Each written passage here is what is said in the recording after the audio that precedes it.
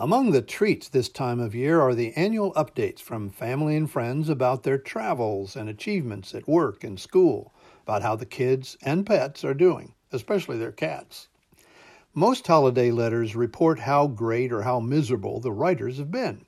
As we get older, we're blessed with the details of health crises and ailments.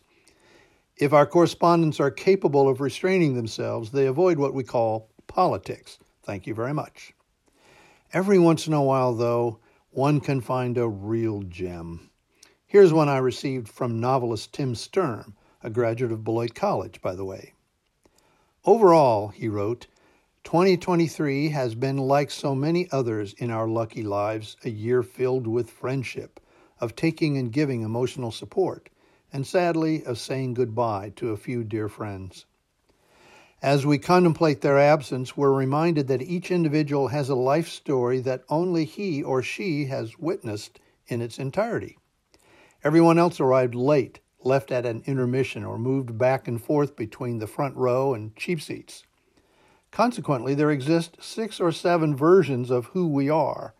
Those who know version 2 might not fully recognize version 7. We can only hope that whichever version others know, we will be remembered with kindness and forgiveness for our friendship and good intentions. Our hope for 2024 is that many, many more of our neighbors on this earth will glory in the simple pleasures of breathing free. With affection, that's my perspective too. I'm Rick Brooks. Thanks, Tim.